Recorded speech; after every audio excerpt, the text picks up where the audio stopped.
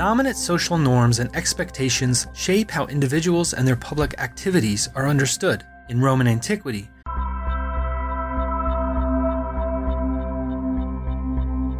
dominant social norms and expectations shape how individuals and their public activities are understood. In Roman antiquity, various shifts influence the production and dissolution of prejudices towards certain types of occupations. In Trade and Taboo, Disreputable Professions in the Roman Mediterranean, Sarah Bond explores the legal, social, and literary modes of persecution and stigmatization of unseemly occupations and voluntary associations. One's membership in Roman society was often regulated through reputation and social position. Criers, funerary workers, and tanners were among the many trades that were viewed as unwholesome, marginalizing these individuals from the broader community.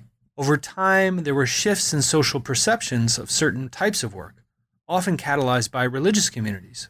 In our discussion, we talked about taboos as an analytical category, reading soundscapes in ancient texts, views of death, corpses, and pollution, the social context of tanners and their odors, mint workers and state labor, bakers and sensual trades, gladiators, archaeological topography, the role of Christian and Jewish communities in shaping social norms, and maybe surprisingly, rednecks, the field of classics, blogging, how to do good public scholarship, the Women of Ancient History database, and how walls embody emotions of fear. I'm one of your co-hosts, Christian Peterson, and thanks again for listening to another episode of New Books in Religion. Without any further delay, here's my wonderful conversation with Sarah Bond. Welcome, Sarah. Thanks for joining me in New Books in Religion. How are you? I'm doing great. How are you? Great.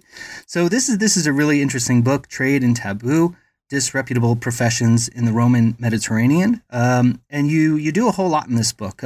You deal with kind of material culture, textual analysis, history, and you're looking at legal, social, and literary modes of stigmatization, I guess we could probably say, right, of professions and the voluntary associations that kind of arise around these. And I think I'm excited to talk to you about this. But before we get into the book, it's our tradition here to learn a little bit about how you got interested in the study of religion, in classics.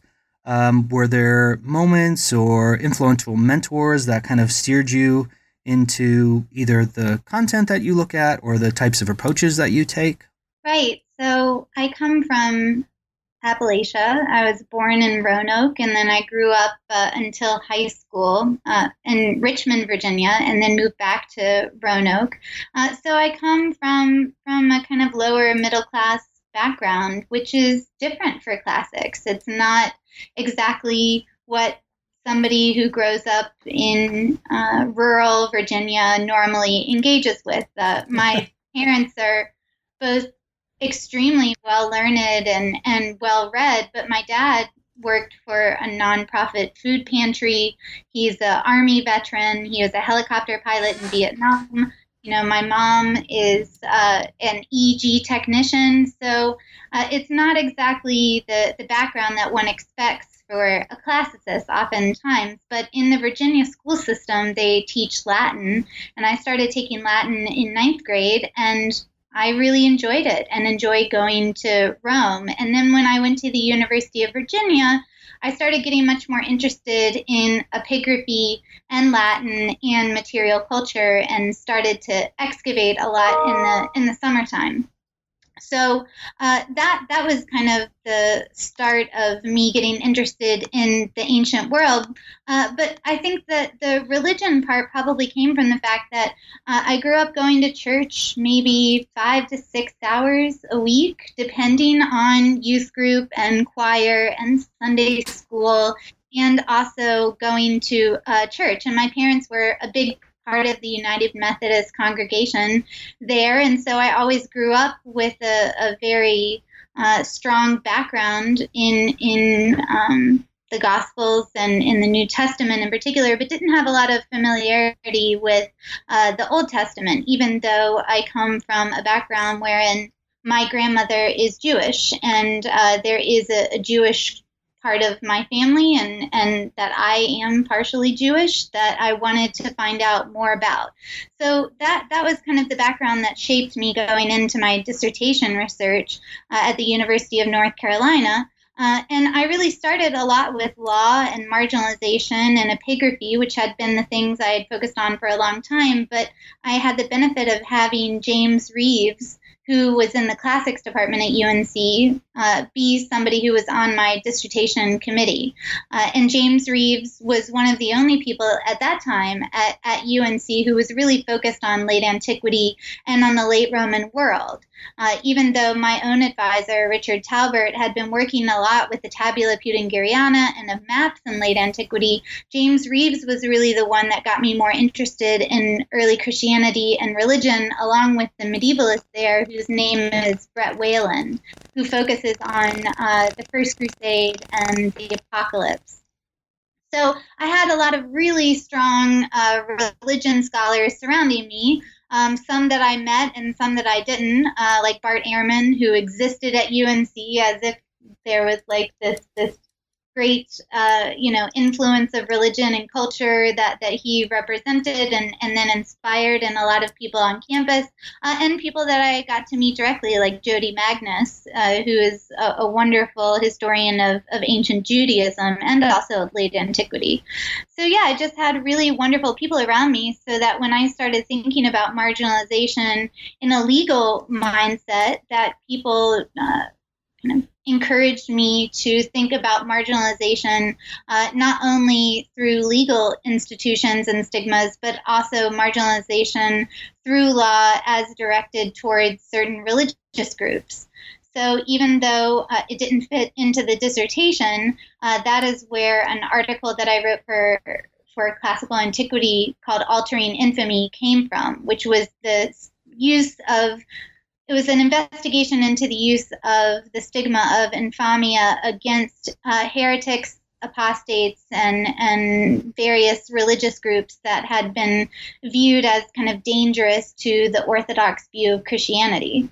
So that, I just had the benefit of having people around me who really inspired me to think more about stigmas than just within, let's say, the Republic and early Empire, and particularly in late antiquity, a lot of the same stigmas used earlier against, say, tradesmen are then appropriated and used against heretical sects. So maybe you could talk a little bit about how this started to formulate as a book. When did you start to think of these case studies that you examine in some sort of kind of collective way, and maybe what were you trying to demonstrate through these different examples?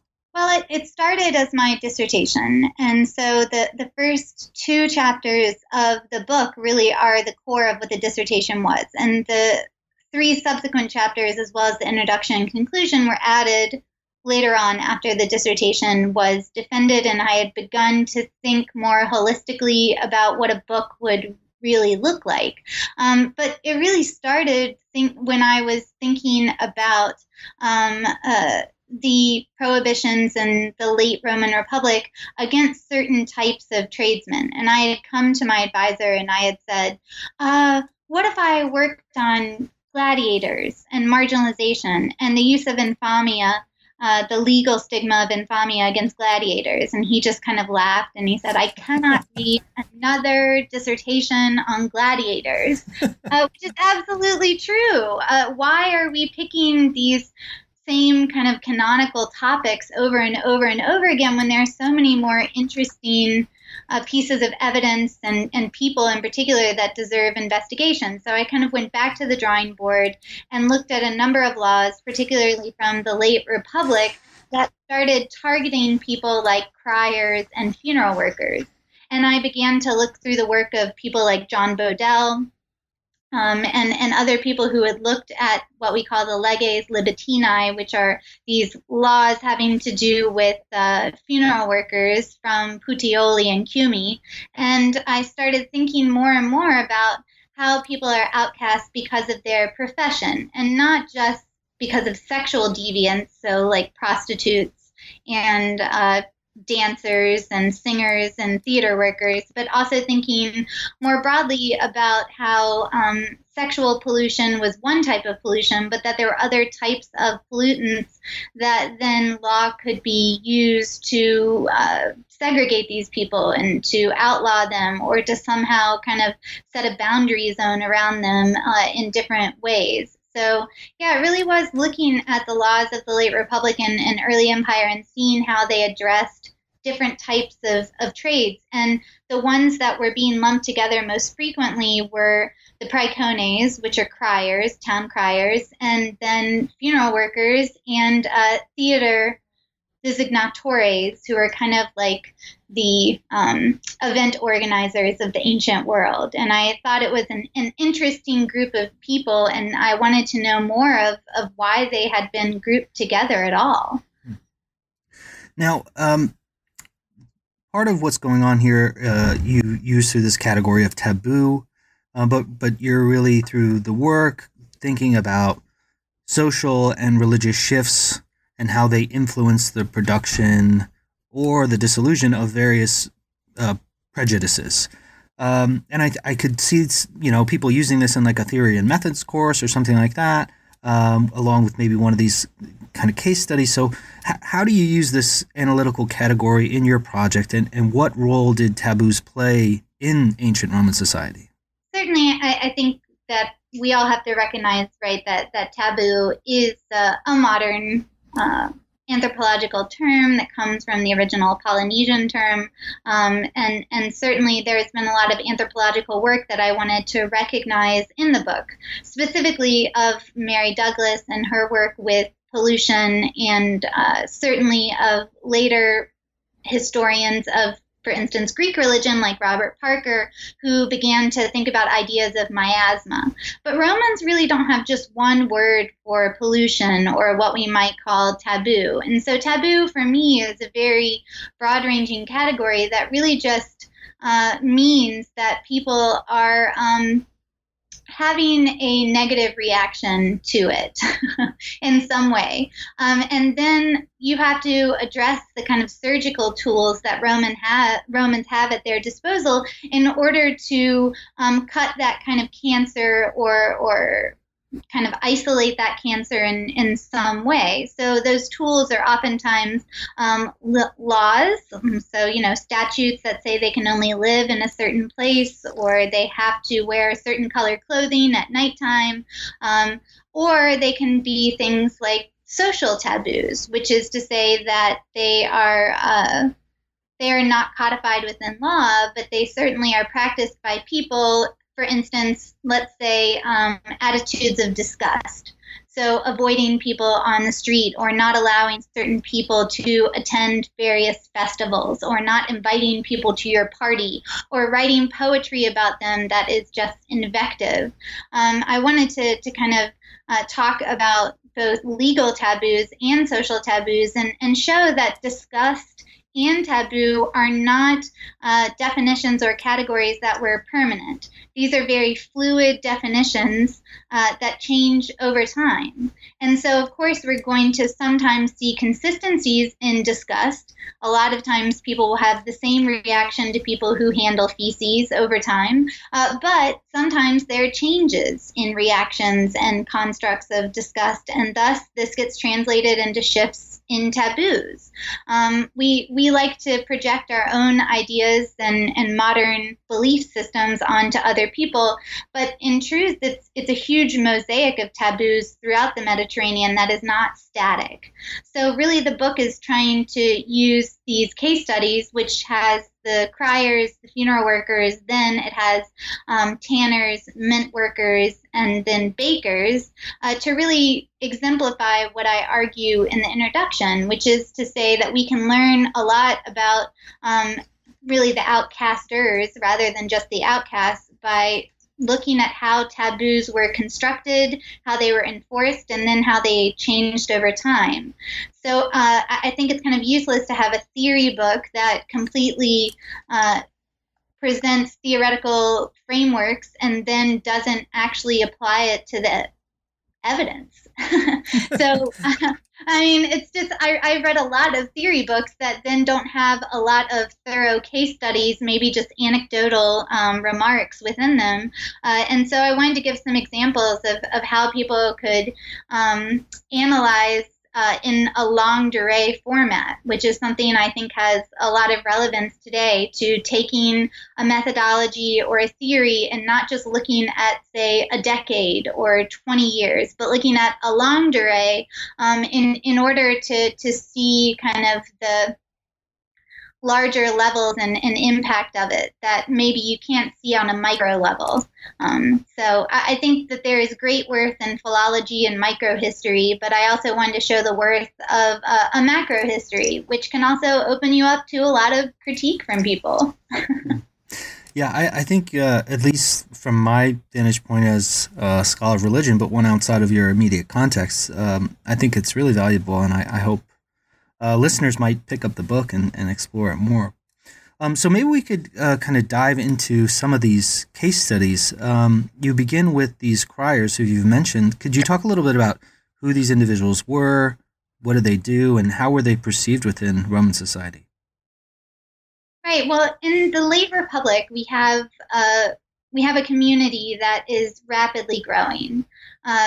Rome has been growing, particularly since the end of the Second Punic War, into the Republic on a scale that is really quite astounding in terms of the economy, but also in terms of the landmass. This also means a large number of slaves and then freedmen are coming into the Italic Peninsula and are changing the demographics within the Italic Peninsula in the late Republic and then into the early Empire.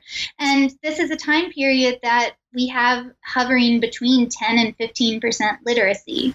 So that means 85% of the people in most of these communities have maybe what we would call low literacy or not full literacy.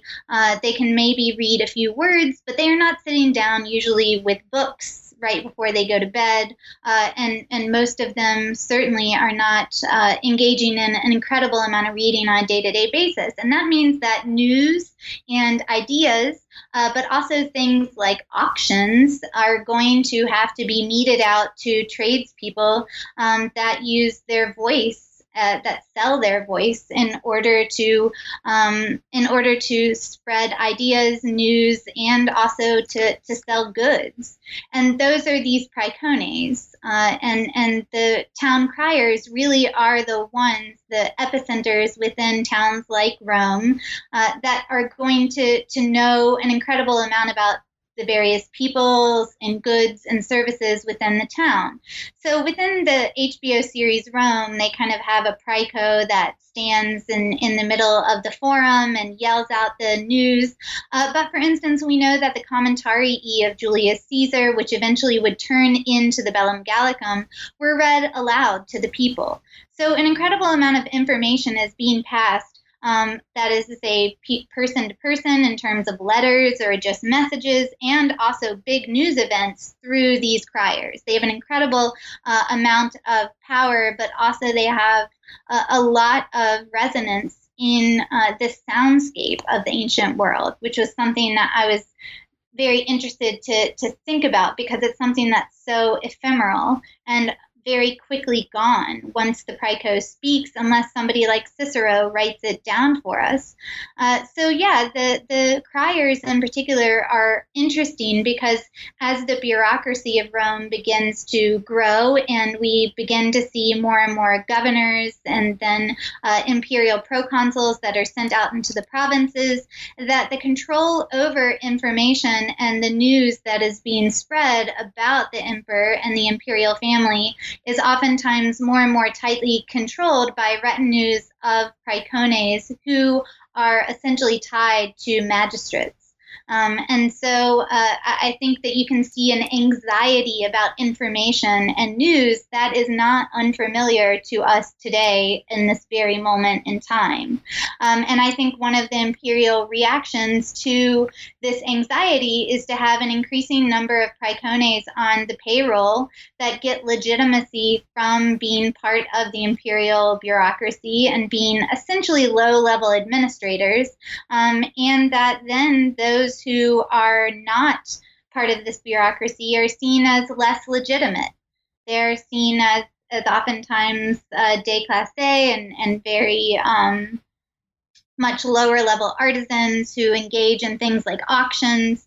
And Romans have, in addition to anxieties about rapid expansion and demographic changes, also have a lot of attitudes and biases against people that they feel are profiting from the misfortune of others. And praecones, who sell off the goods of people who fall into bankruptcy oftentimes, are kind of prime representatives and targets that we get in satirical poetry and also in say, the letters of Cicero that are essentially pointing at these middlemen and mediators who are profiting from this rapid expansion and are kind of immoral artisans and tradesmen that are taking advantage of people.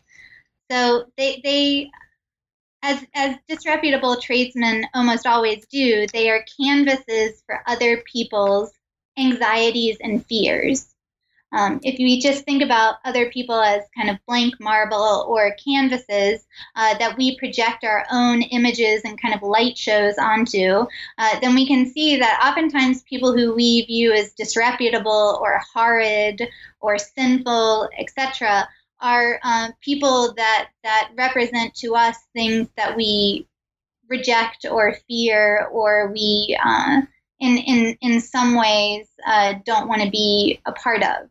But that doesn't necessarily mean those people were really like that. Another really interesting case study is this one revolving around issues of death and work around death. So could you talk a little bit about Roman views surrounding death and funerary work? How did this affect funeral workers? And here also the kind of religious angle, I think, is important because you talk a little bit about how Jewish and Christian attitudes shift some of the social norms. Right. I think that death pollution is something that is quite common in a lot of communities and cultures even today. Attitudes towards corpses and the idea that there is some sort of pollution that can be spread from dead bodies is something that was very prevalent in medieval Japan, certainly in various parts of the ancient world. This was something that was quite common, this belief that there was a miasma or pollution from handling of corpses. Romans certainly believed in the burial of the dead and that various family members had a obligation to bury the dead, but there was not as much of a focus on the necessity for burial and the generosity of giving everybody a burial. That became much more a part of the Judeo-Christian background and an idea and ideology. So Romans really have a lot of reactions to corpses that then get reflected in law and social mores as well. So like the laws that I mentioned earlier from Puteoli and Cumy, which say essentially that funeral workers have to wear red caps and live outside of the city center and only enter in at night to get corpses. Oftentimes these were slaves or freedmen.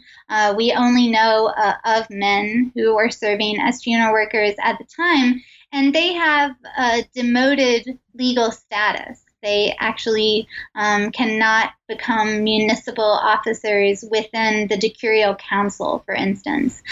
So they are dealing with stigmas that come as a direct result of their contact with the dead, in all likelihood.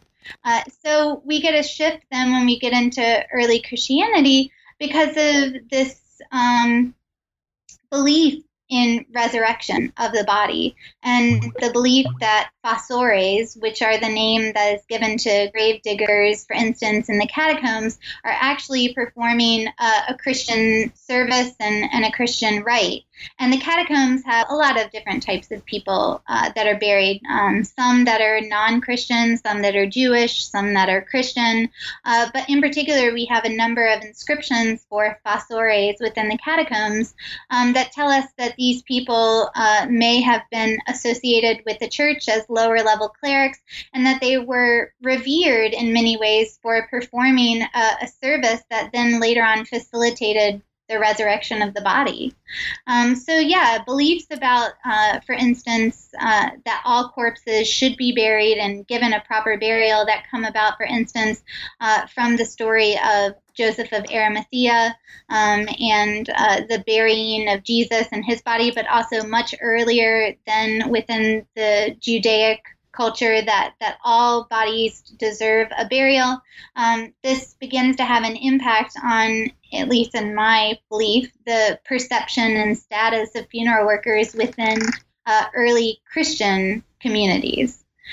So that even if Romans had this earlier belief that corpses transmit pollution, that early Christianity comes in and begins to shift some of the perceptions of these artisans in many ways. So that is definitely a chapter that is in the book, and there's an even longer article that goes more into the late antique funeral workers within the Journal of Late Antiquity.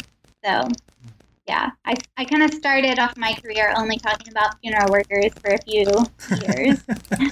It's an interesting topic, yeah, and that chapter I think is really successful in kind of communicating your broader goals. Thanks. I should say that not everybody agrees with it. There are a lot of I've had many debates with people who don't believe, for instance, my belief that the Theodosian Code reveals that many of these funeral workers, which are alternately called decani and copiatae, become lower level clerics. They're called clerici in the plural in the Theodosian Code, and yet there have been arguments, for instance, within a book called The Care of the Dead in Late Antiquity, that these were not clerics at all, and they never would have been incorporated into the lower levels of the clergy. And my argument is that there's no standardization of the minor clerical orders within the 3rd and the 4th century. It's all very haphazard, and nobody is working kind of monolithically across the entire Mediterranean to standardize all clerical orders. So there definitely were churches that employed funeral workers to bury the dead, usually Christian congregants, but not always. And then there were other churches who didn't have funeral workers, but Constantine standardizes it by creating collegia of funeral workers within the city of Constantinople that then other places like Antioch and Aphrodisias also, I think, begin to emulate that model of Christian piety through the provision of burial. Now, you also, there's a chapter that you look at tanners, and here, just for the benefit of the listener, you talk a little bit about how kind of literary sources and material sources or material evidence don't really match up, which I'll kind of leave as a teaser for future readers, just since we don't have a ton of time. But in the second half of the book, you shift more into kind of an examination of the role between workers and professionals in relationship to kind of the necessity for state labor. So here you look at mint workers, as you mentioned before, and bakers specifically, and what you call the sensual trades more broadly. Can you talk a little bit about what are you trying to do in the second half of the book, and how do these kind of case studies exemplify this? Right. Well, the Tanners, I think, was really trying to show the disconnect between the language that we employ for invective and the actual, what we might call archaeological or real topography. That oftentimes there is a constructed world that we speak about and that we create and conjure and imagine that is not borne out in the actual archaeological record. And so when we go back and try and reconstruct the past, say from the Book of Acts, or from Tacitus, or from Suetonius, or say from the Historia Augusta, we have to always realize that this is literature and that texts are representations of a world that may or may not have actually existed, that we all have hyperbole and we all employ different literary constructions that are going to be unfamiliar or different to people living 2,000 years later and trying to reconstruct that world from what you say. And so we have to be careful when we use evidence from primary sources, like, say, Artemidorus of Daldis and his dream manual, in order to actually remake the physical world of these tradesmen in particular. So the tanners are just one example, but there's a huge disconnect oftentimes between the mud that we sling at people and then the day-to-day lives of those people that we've thrown mud at. And so that's really what the tanners chapter is trying to show, along with kind of commonalities in invective, like attacking people for smelling bad or associating dirt with immorality. All of these things are kind of invective approaches or rhetorical approaches that we still invest in today. That's still how we marginalize people through language, even if the reality is very different. But for the last two chapters on mint workers and bakers, what I'm really trying to show is that the vocabulary of marginalization, both legal and social, then is appropriated and applied by the state in order to create a system wherein the economy is much more assured. Just as the language of infamia was appropriated from the Republic and the Empire in order to be applied to heretics, apostates, and quote-unquote pagans, we have the appropriation of this same stigmatizing language in order to create certain groups of collegia and various people that then are permanently serving the state in some way, whether that is through providing milled grain that then can be turned into bread, or whether it is mint workers. So in the late antique economy, there is a big focus on stability in a period of instability, and the use of law in order to create these groups, these associations of artisans and tradesmen that cannot escape what we might call a caste, is something that is quite prevalent within this late antique state-run factories, we might say. So there are a lot more examples I could have given, like purple dye workers, for instance, and certainly purple was only able to be worn after a certain period by the imperial family. But this is all a reaction to perceptions of need and perceptions of provision. But they're still appropriating kind of basic language and associative models from earlier on in order to justify the creation of these collegia. Now, the final point you make in the book, I think, is really important for listeners here. You talk about kind of this process of inheriting prejudices from the Roman context as it's shifting or growing in a Christian context. And you talk a little bit about some early Christian clerics within the later Roman Empire. So in what ways were elite Roman prejudices towards commerce and trade carried over or rejected within the clerical order of the early church there? Right. Well, earlier Republican writers like Cicero, particularly in his work, the De Officiis, which is on duties, he talks a lot about pretensions and biases that he has against certain trades. So, for instance, perfumers and dancers and anybody who practices a trade for profit or works in a workshop. And that really isn't going to be applicable to most people in their day-to-day lives. They aren't going to have that same prejudice against tradesmen. But within the formation of the early Christian church during the 4th century, at least, we know that a lot of pivotal writers and early theologians are thinking about not only the Gospels and about Scripture, they're also reading kind of these classical rhetorical texts from Cicero, for instance, and then applying them to their own ideas. And the Roman aristocratic beliefs regarding trade and regarding profit continued on much in the way they do oftentimes today in Europe to kind of explain certain prejudices and biases against lower level tradesmen. This idea that you should have worth that is based off of land ownership and being self-sufficient rather than being hired by someone else and being paid a salary to do a trade. And certainly within early Christian communities, tradesmen and artisans have been oftentimes the lower level clerics and sometimes upper level clerics that have populated those orders. But within the 4th and certainly into the 5th centuries, we start seeing more and more bishops in particular being pulled from upper level aristocratic families.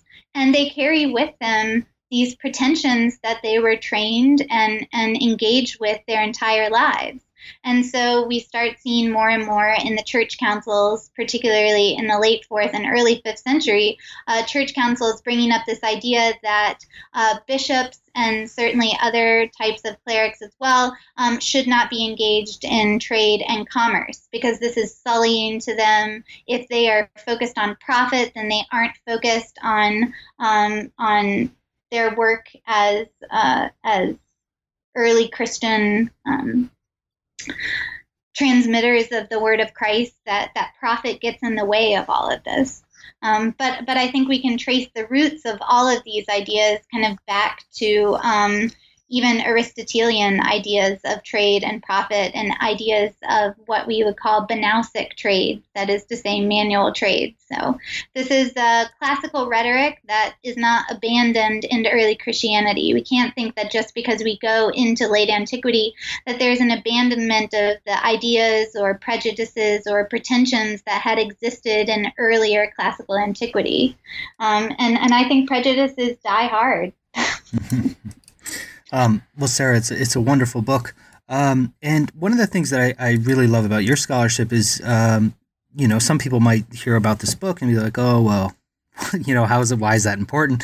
And you've really been demonstrating this throughout the conversation. But I was hoping maybe you could talk a little explicitly about, how you see your work in classics kind of being important in kind of a contemporary world. You do all sorts of digital scholarship, public scholarship that I think is unique and important. So perhaps maybe you could talk a little bit about that in the kind of broader context of what else can we look for from you in the future?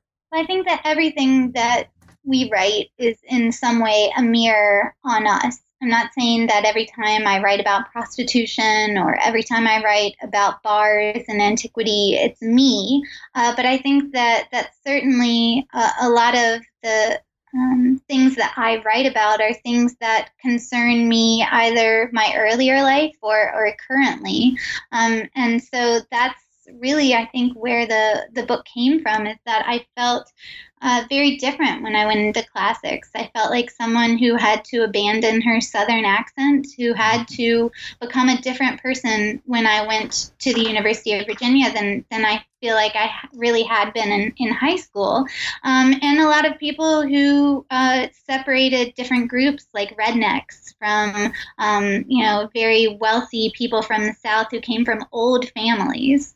I think I saw a lot of class pretensions as I was growing up, and that is perhaps what inspired me in the book. And I think that that's the role of classics in popular scholarship more broadly, is that there is so much to learn about the classical world that really is very different from our own modern world. But I think that certainly I look to parallels with antiquity as a way of kind of instructing and showing that we have a relationship with the past, that there are certain emotions like fear and anxiety and happiness and love that exist across the human continuum. And that's one way that the humanities are extremely important, is that we can use our kind of modes of critical analysis that we've been taught and that we've finally honed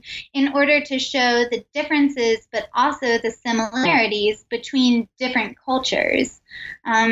So I think the public scholarship is about showing that the classical world is probably about more than just gladiators, even though that gladiators are fun, and certainly every time I allow my students to write a paper about anything, they always choose kind of prostitutes, charioteers, gladiators.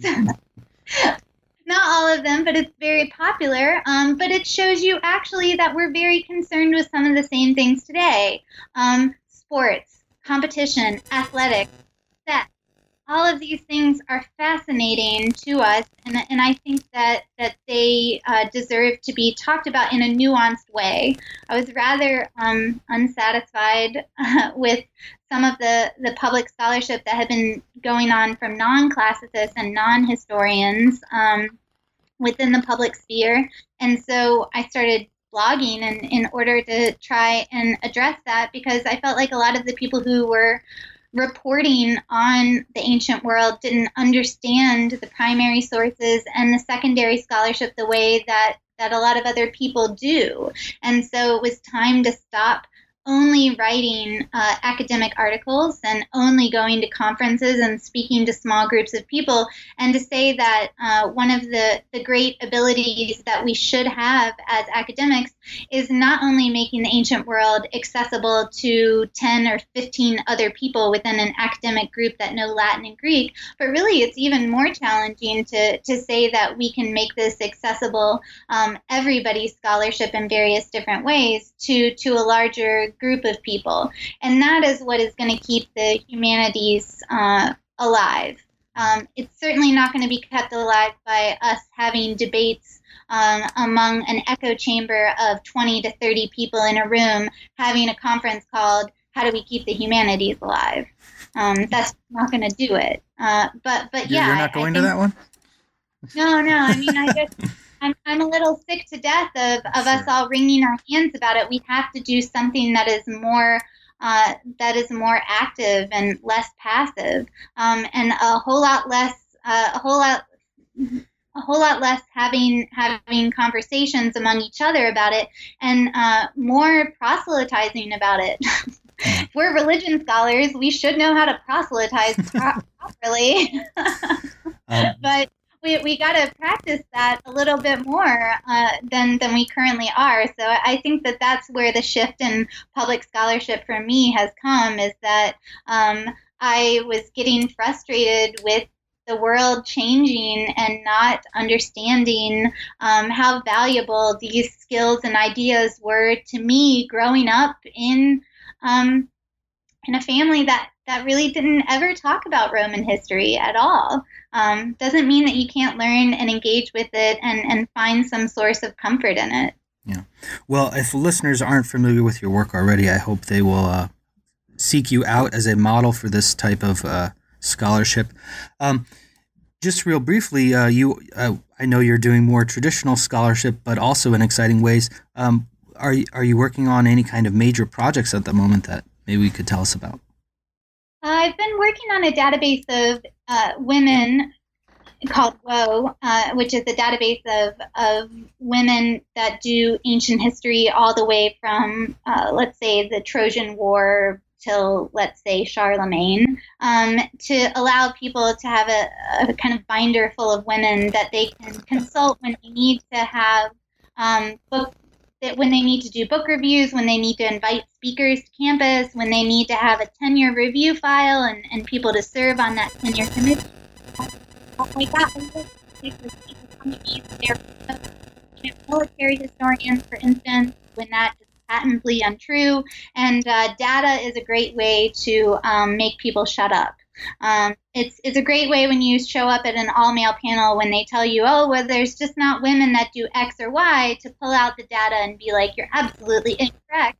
And rather than yelling at you, I'm just going to give you this digital resource for you to find women and certainly to ask them to be on your panel. So that's kind of the digital thing that I'll be working on over sabbatical in the next semester. And then the book that I'm working on now is on walls. It's on imaginary and real walls. And how we use walls and how we use architecture to embody emotions like fear, which obviously has a lot of political resonance at the moment. The kind of rhetoric of walls and barricades and gates is something that has become kind of fascinating to me, particularly within the ancient world, and also how we continue to use the rhetoric of walls and fear even today. So yeah, that one will be very much meant to be accessible to just regular people that can pick it up and they want to learn about the walls of Troy, or they want to learn about the Theodosian walls or the walls of Ravenna, and then to think about whether walls are always about defensiveness, whether they are always to defend a city, or whether they are meant to project a different kind of rhetoric altogether. So, well, it sounds great. I wish you the best of luck, and thanks again for making the time to talk. Yeah, this is great. Thank you. That was my conversation with Sarah Bond about her great new book, Trade and Taboo: Disreputable Professions in the Roman Mediterranean, published with University of Michigan Press in 2016. Thanks again for listening to another episode of New Books in Religion. We'll see you next time.